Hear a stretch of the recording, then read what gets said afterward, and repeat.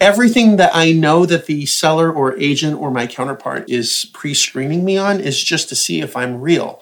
And if I go fetch everything that they want, they're in control and they're going to call the shots and I'm going to lose the deal anyway.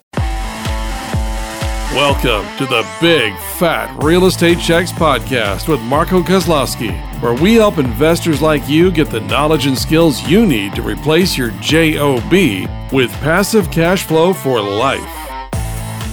Hey, Marco here. I really wanted to share with you our earlier podcasts that we created. Now, our mics were not the best, but the content was really strong, and I know you will learn a lot.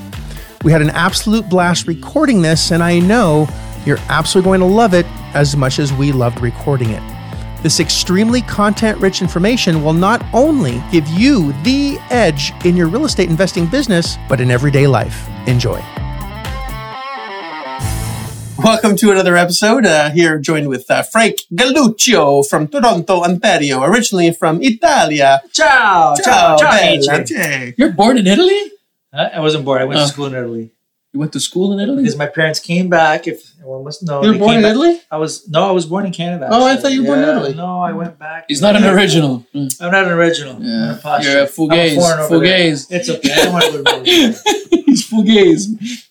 I don't know what that means. You haven't seen what movie was that in? Fugazi.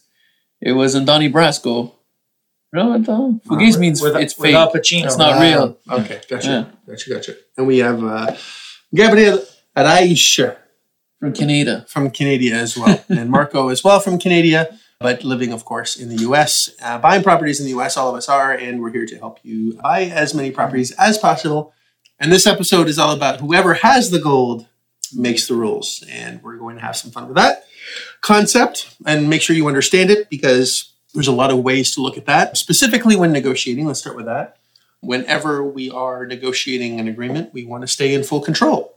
Because if you aren't in control, you will lose. In fact, you will crash. And that is, I think, the thing that people struggle most with is how to stay in control of the conversation, not be led by the other party, not be told what to do and how to do it, and really stay in control and making sure that you lay down the rules, that you do it your way, or things are going to crash.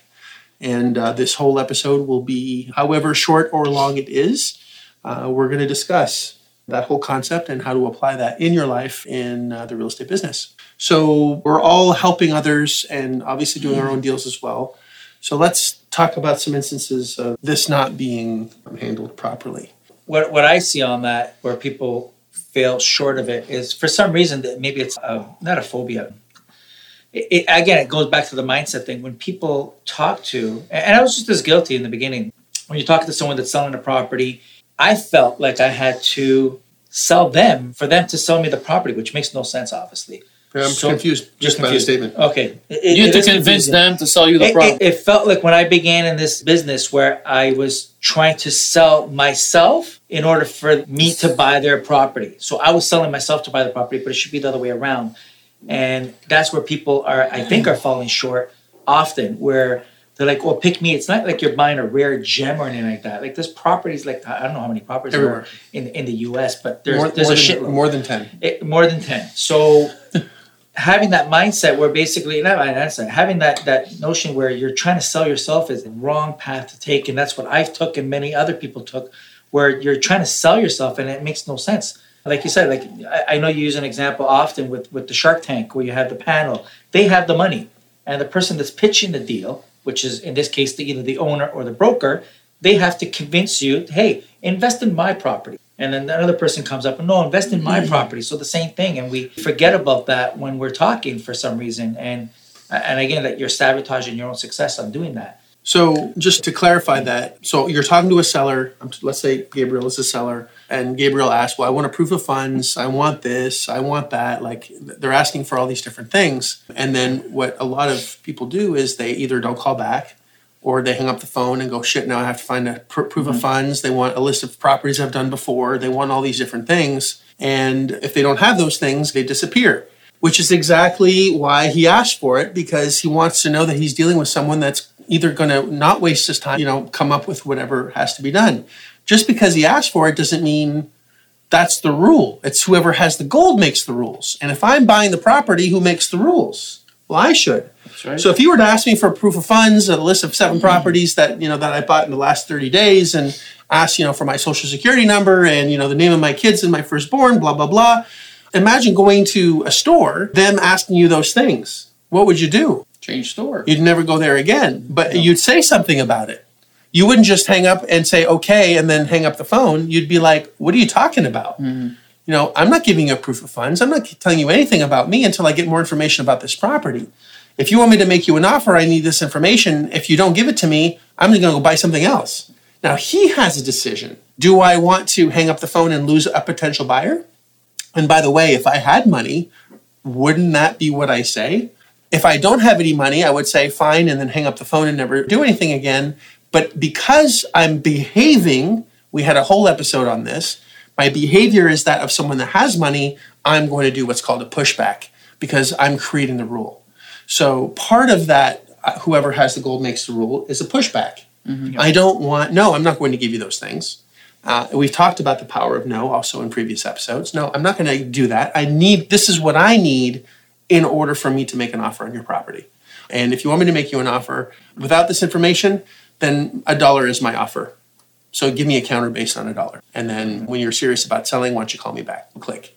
That's it. I'm out. So I'm going to leave the store, but I call it leaving the store. So whenever I'm on a phone call and I use a laptop to phone, I use a voice over IP technology, and I don't call from my cell ever. I use my laptop. That's another thing altogether.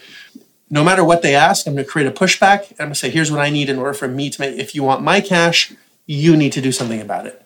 And again, I'm not using my cash. I'm using somebody else's cash. And I'm going to create as much pressure as possible towards them as the buyer for them to go down in price by creating my own rules. Sort of make this a lot easier to understand, because I think we're going in all sorts of different directions, is I'm going to tell them what I need in order for me to buy it. Just like in Shark Tank or in Dragon's Den if you're in Canada, since we have some Canadians here. 3 out of the 3 are Canadian. Yeah. What is that? Is that 100%? Well, there's a 92% vacancy rate. That's right. So, yes, that's kind of 92%. So actually, on that point, you're not doing it confrontational wise. You're just saying if someone asks you for a proof of claims, their bio, website, the last 10 properties you acquired, whatever, happy to give you what you need, but I need this information first before you make a decision. Because people with money, let's face it, go ask Trump for all that shit. What are you going to get? Yeah. You didn't even disclose his tax returns. He's not going to give it to you. And people with money are very protective of their identity and shit because there's a lot of bullseyes on them, and they're not going to do it. So again, going back to the behavior part, if they ask you for this, you're not going to be confrontational and say, hold on a second, glad to give you what you need. Once we see if this is a good fit for us, why don't you give us this, this, and that? And I did the button here. I was given one task, not to touch a button. Don't touch the table. On this table, and it goes up and down. So 34. My bad. So on that note, yes, you don't want to be confrontational, but you do have to push back, as you said. We got that? We're at the... Lock it. Okay, we're going to lock and load there. And basically, it's not because they ask you for something that you have to do it. That's exactly right. Just because they ask for something, it doesn't mean you have to do it. And that is really gold. Shamo. Italian word for idiot. And you're delirious. I'm laughing on this. Because you know what? You guys postulated that on me. You guys said, Frank's going to mess up with the table. We put a lock It's a high-tech table here, guys. We put a lock on it. And they put me in front of the controls, and they put a lock, and I you still switched it. I don't know how I picked it. You see, we asked him not to do something, and he didn't do it. It's just... He's so used to it and pushing back. He's pushing back. There you go. But going back to what you said, Gabe, or even Marco, you don't want to be confrontational, but you do want to set the rules. Because as soon as you give them that bit of, I guess, if they ask you for certain things and you feel that you're obligated to give that back to them, they're taking control of this whole conversation. Well, even when it does come to a negotiation or you have an agreed price, they're going to keep pushing back because they know they can. It's like a bully, right? Once they can get away with it once, they'll take your lunch money, whatever, they're going to keep doing it. I wouldn't know. Did that happen to you? Well, I don't remember. I was bullied as a kid. Yeah? I think I was bullied at one time. I was for sure 100% bullied. Not lunch money? My nickname was Snot. Because I had a deviated septum and it was always cold in Canada. And I always had like a runny nose, so they called me Gidzi, actually. Gidzi, yeah. That was my nickname. Yeah, it's good to know. White stripe on the shirt. Yeah, exactly. It's called striche. Yeah. Well, that's a different streak, but yes. I'm so sorry for you guys are getting weird. Yeah. Well, it made me who I am today. So I'm, it is what it is. But I never took it. I never internalized it. It was just, okay, well, I knew I could beat the shit out of him. I wasn't worried about it. I did judo from a very young age. And I was trained not to take notice of it, but it was still called Gidze. It was something that was called. And I lived with that. That was like my tattoo. And it's fine. I didn't accept it as my label, but I had to go through it. Yeah. And again, I was docile. I was not someone that was able to take charge or control. I got married when I was 18. My spouse was my piano teacher. She was 12 years older than I was. She was 30. I was 18. Waka, waka, waka. And we're going to get into, those dynamics a little bit later in the series. But I was a stay-at-home dad. She worked and she controlled the purse strings and told us what we couldn't do. And she was the alpha and I was the beta. And that's what it was. And my turning point in my confidence level was when have I discussed this on this? I'm not sure if I have or not. When Mr. You say it, we'll find out. The rent? The rent, yeah. When Mr. Pollock was knocking on the door, I was terrified of the guy. And my wife has Oliver, my oldest, and my Elliot, my second. We're playing, with some Legos on the floor of our little music school that we're trying to get off the ground. Couldn't pay the rent for shit.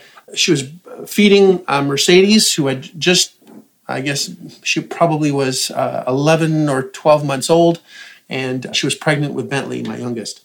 So she's feeding, and they're playing around, and she has her hands full. She's trying to get some work done before the day started. And Mr. Pollock had knocking on the door, and I was terrified of the guy because we could never pay him, and he always was very rude and abrupt. And I was just literally terrified. Every time I saw the guy, I would shake. And I was in my 20s. And he was a little guy that just had a lot of, he was the landlord, and I was... Like a Mr. Furley. No, Mr. Furley was weird, and, a little... Mr. Roper? No, not... You don't know Mr. Furley? Not Mr. Roper. Mr. Three's Company. He was Sourly. Yeah, I remember that, but... Not Don Knotts' character, the other guy. Yes, I don't remember his name. Yes. Okay, maybe it was Mr. Furley. Anyway, it doesn't matter. He was just, I was scared of the guy. And my wife asked me for one thing. Could you just tell Mr. Pollock that we don't have the rent money and we'll have it sometime next week? Just tell him that. I don't want to talk to him right now. We're under a lot of stress. I'm not feeling well because of the pregnancy. Could you just say that to him, please? Just let him know. I'm like, okay. I open the door. He goes, "Where's my rent?" And I look at him and I start freezing and I say, "My wife wants to tell you something." And I send him back to go see my wife. He screams at her, pregnant, disrespects my wife over some money. And I didn't have the balls to say anything. And I felt like a piece of shit inside. That was my turning point when I knew I had to change in order to change my life. Because I knew that if I kept up that behavior, I would be shackled in poverty for the rest of my life. Could you imagine that? Yeah, that was me. That's bad. Yeah. Well, it's bad. It's also because we kind of got to know you in your new you. Yeah. We did. I can't even picture you. Yeah. But that was me. That is me. Like, my kids don't remember that, but that was me. And that's the journey that I've had from that point to where I was literally disgusted inside of myself. And he is just ripping into my pregnant wife. My kids are looking at him, screaming at my wife, and I'm just standing there with my mouth open like a guppy, taking it like a little bitch. And I was very disappointed in myself at that time. Pretty sure she was in you as well. She was in me as well. And she looked at me like I wasn't even a man. Mm-hmm. And I wasn't.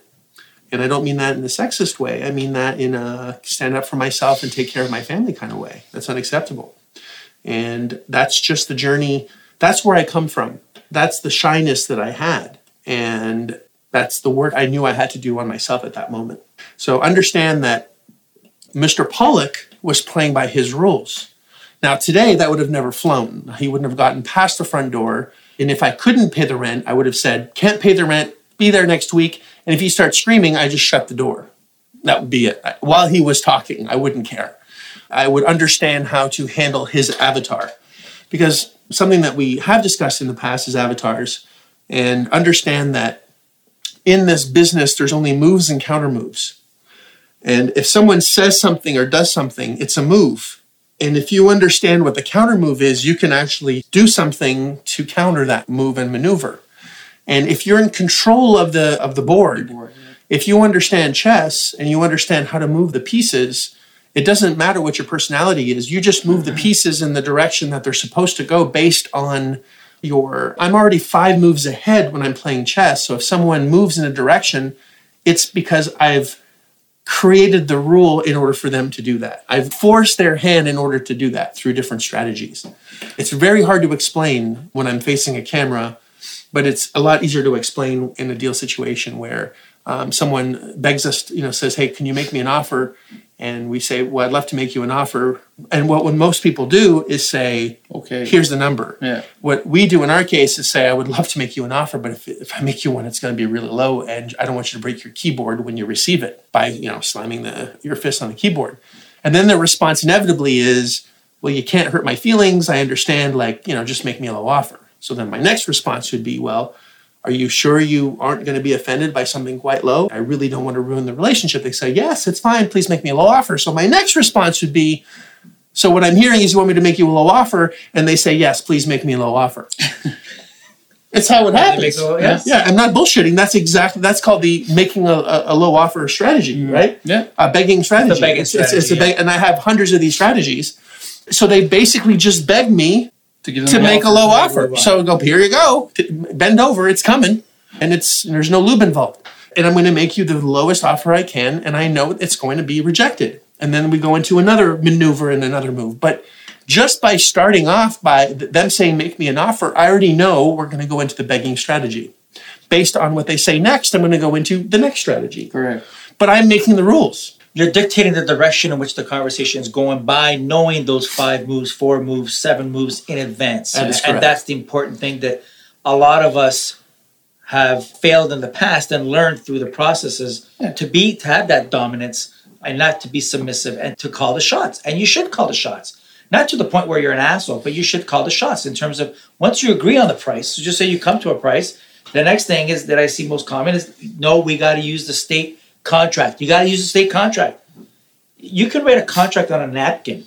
Yeah. And it'd be legal. And it'll be legal. You don't need the state contract. That's just what they're comfortable with. That's just what they know. That's all they know. That's so, right. and in circumstances, we have our own paperwork to protect you and also to protect the seller. It's a mutual agreement. It's like mutual conduct. Yeah. We have win-win versus the broker contract that's usually seller protected. It's heavily on the seller. Yeah. If you don't do this, the seller gets it. We're just evening out the level. Well, we're leveling the playing field. That's what we're doing with the agreement. And many of us, when we get that, we tuck something in between our legs and we say, okay, because we're desperate to get that deal. And that's the wrong posture. That's not someone that has the gold, makes the rules. And you got to change that behavior and say, listen, we're going to use our paperwork. Okay, you can say that. We use our paperwork, but if there's something in the state contract that you feel adamant that should be in there, tell us which clauses and we'll take a look at it and consider it. So you're not saying no to everything. Say, you know what? We're using ours, and if you want to add some of your stuff, we'll put it in an addendum. Period. Yeah, happy to compromise. And if they insist, I insist to use my agreement. I said, look, no problem. I'll be happy to use your agreement if we use your money to close. And, what's someone going to say to that? I'm happy to use your paperwork if we're using your money. That's fair. Who's buying it? Right. So what's someone going to say to that? Okay, we'll use yours then. I'm clearly calling the shots here. And again, I wasn't able to always be that assertive. It took a lot of time. That situation, I was 24 years old. 23 years old because Bentley wasn't born yet. So 23. And I'm almost 50. So that was 27 years ago. Jesus Christ. Wow, your math is pretty good. Yeah, almost 27 years ago. It was 24 years ago. I'll be 50 in a few years, but it's pretty scary. A long time ago. So, gone a long way. It took some time. Yeah. It takes some time. And you don't know what you don't know. I didn't know what I didn't know, and I was committed to change, and I knew that I had to do something different in order for me to get different results in my life, and I didn't want to be broke anymore. And I was really always struggling over money, and I was like, fuck that, I'm done. Done. So when we're negotiating, we want to have a few steps ahead. We want to create those, understand that we have to play by our rules. We don't necessarily want to be an asshole about it because no one wants to deal with an asshole. And there is a balance between being a prick or a bitch to being confident. There's nothing wrong with being a strong woman or man that knows what they want. And women are actually better at this than men. 100%. I'm actually a little envious because women just understand this better in general. Like, I'm not sexist. I prefer women than men. Just saying, no offense, boys, but I have a it's okay, none taken. I have a penchant towards women. I think they're. In fact, I'm a lesbian on the inside. I should tell you that. Is that what the pink shirt's all about? Yes. Now you're coming on it? No, I'm just a lesbian. I'm just trapped in a man's body. What? Nothing. Yeah, it's true. So, where was I going with this? Who knows? I want to create the rules as much as possible by, if they ask for something that is not necessary or it's a dominant play on their part where I know it's not necessarily, they're asking me for proof of funds, for example, to see if I can close. Everything that I know that the seller or agent or my counterpart is pre-screening me on is just to see if I'm real. And if I go fetch everything that they want, they're in control and they're going to call the shots and I'm going to lose the deal anyway. Because if you submit to whatever they want, then they're going to use their contract, their terms, they're going to want you to close in 30 days or 10 days or 15 days. And I can't make those promises. And I don't want to make a promise I can't keep because that's not good either. But I know if we buy it under my agreement, under my terms, using the paperwork that my lenders know and like, then guess what? We're going to be able to close. And that's the point. So I want to use the right tools to allow me to close. And if I compromise, I can't close because now they're in control. I know that if I'm in control, I can make the rules and I can actually close. And you're making rules that exactly. If you can close, then aren't you doing everybody a service here? Yourself, obviously, maybe your investors, but also the seller. That's Absolutely. What he wants, right? The seller wants the close. Oh, and the broker. The broker wants to close. 100%. They want their commission too. The lender wants to lend the money. Everybody wins. Everybody wins. There's no losers. You're basically just setting the rules. It's like, well, you're setting the rules in a fashion that can make everything work, and you're the only one. You're like the architect of your deal. Yep. And if you're the architect, then you're the one who knows how it works. You got to make sure that every cog fits in the right place so that everybody can win. The seller, a lot of the times, is in it for himself. He wants to sell, get his money, and that's it. Whereas you're dealing here you want the seller to sell, you want your lender to lend, you want your investor to invest. Like I said, you're the architect. You're like a director in Hollywood. 100%, yeah. Right? You're directing, you're setting each one's roles. This is how we're going to do it. This is how it's going to play out, and we're going to have a beautiful movie. Or the conductor in the orchestra. Yeah. You just got the stick. You're telling the tubas to go over here, this to go over here. Yeah. And the art in all of this is making everybody else feel like they are actually in control. That is correct, and that is the art. Mm-hmm. And we've discussed this before. The numbers can be done in seconds. Like I can give you a quick formula on what the numbers are. It's getting consistent numbers and people to get to that point consistently, month in, month out, without fail, is a process. And that takes mastery. It takes work. How to communicate over email takes time and work. How to talk to a seller takes time and work. And if you haven't heard this before, on Tuesdays, I have a seller call program. It's completely free. You just hop on every Tuesday and you can benefit from listening to live calls and hearing how we communicate with sellers and create millions of dollars out of thin air just by flapping our lips. Out of thin air. Just by communicating and having sellers chase us. I had a call the other day where the seller was calling me, texting me. I shared it. And man, dropped by, literally it's a 20% return on this property. It's ridiculous.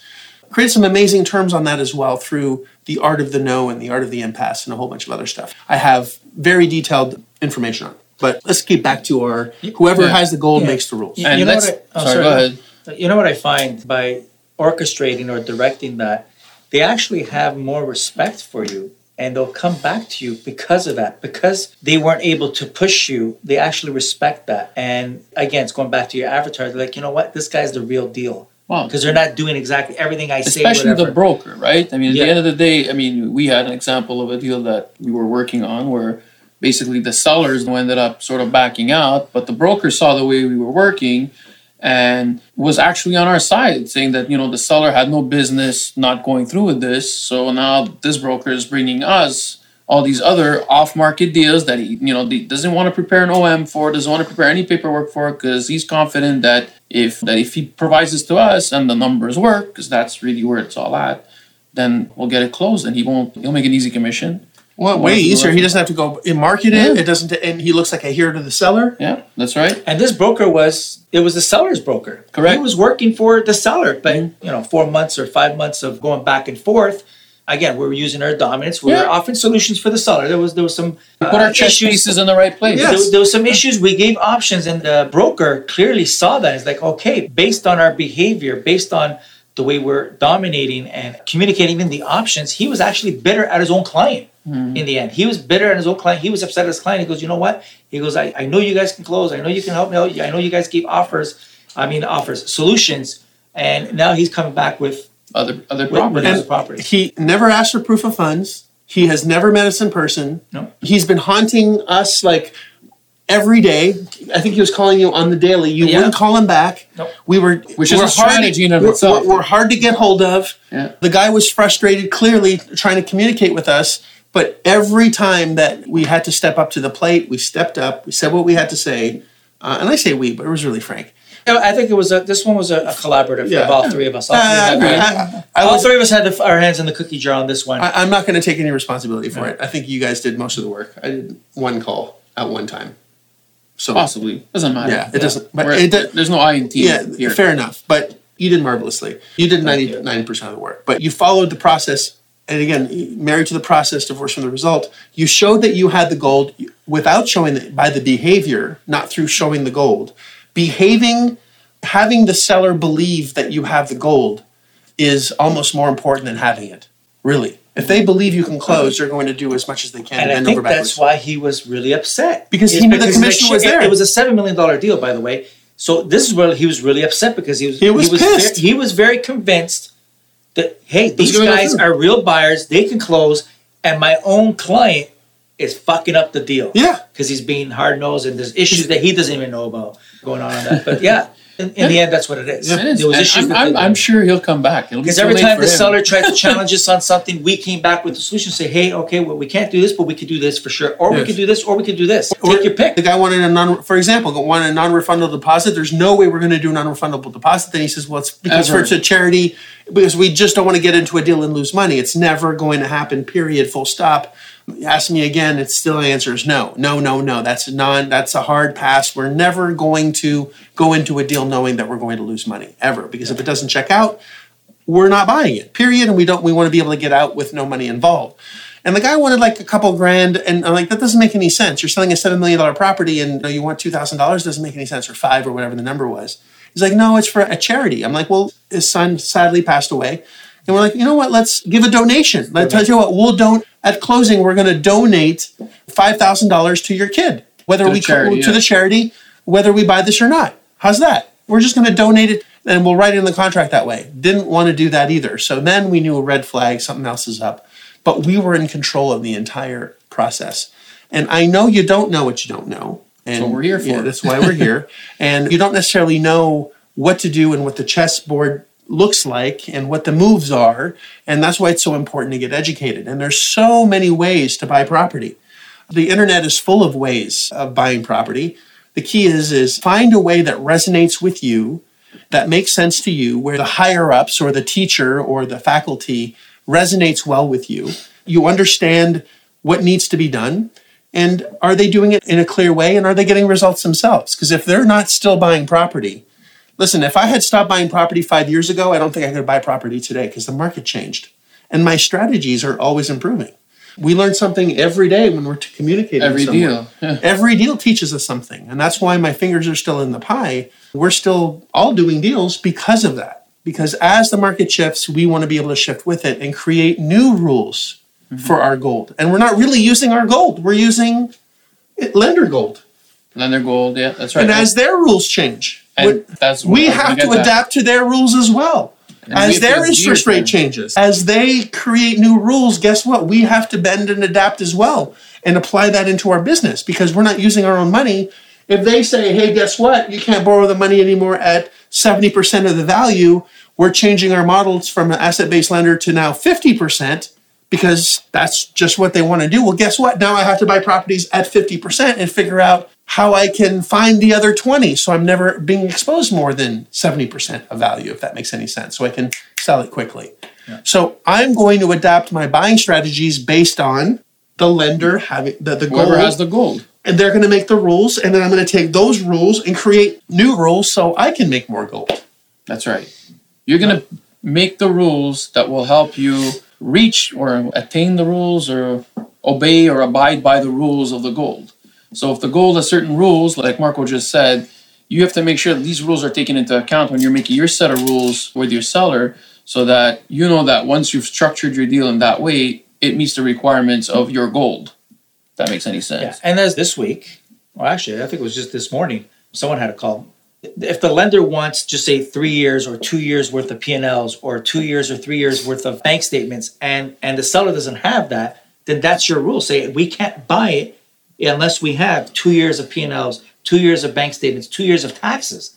So you're setting the rules, and a lot of some of the sellers, they say, you know what, do your due diligence before you ever get into contract. Why would you spend time, resources, money doing your due diligence before? Because it suits them. When you don't even know if the numbers even jive or if what they're telling you is even true. So that's even a non-starter, and obviously in our we world. do things, yeah. But yes, it's adapting to the rules of he who has the money. And if we're going to asset-based lenders, it's what they say. And if they say we don't like this asset class no more in this particular city under 30,000 population, then guess what? We're not buying it there.